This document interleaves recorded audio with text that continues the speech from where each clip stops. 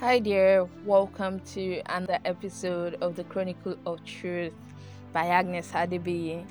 And it's a wonderful experience for me to have you listen to me over and over again. I'm so grateful that you'll be consistent in taking out your time, but it means the world to me. Today, we would be talking about growth and environment. This is coming from the perspective of a girl who did stay in a specific place all through the year. Growing up, after school seasons or school sessions, the long breaks are long vacations away from home to a different location. And thinking about it, all those years, it feels like an unnecessary thing to just leave your parents' place and go to a place for vacation. It feels like extra stress, going to someone else's place, bombarding them with you. But one thing that has been consistent is that the more environmental change that happens to a person, the more exposure the person has, the more capacity for the person to actually expand. And that is what has been consistent in human growth. The more you see one person trying to go on different adventure, trying to explore different territories or different grounds, you find out that they have this in-depth knowledge and they can provide insights to different things. They have ready-made solutions to various problems. They have fresh eyes to problems. It helps them to communicate effectively, provide solutions, point out mistakes that are in the community, and fix them.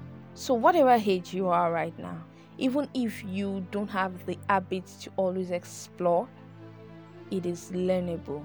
It is something you can learn. Explore new ground, explore new places, explore new fields, explore, enjoy yourself while doing it. It is not a to-do list check. It is something that has to come from the interest of your heart to do.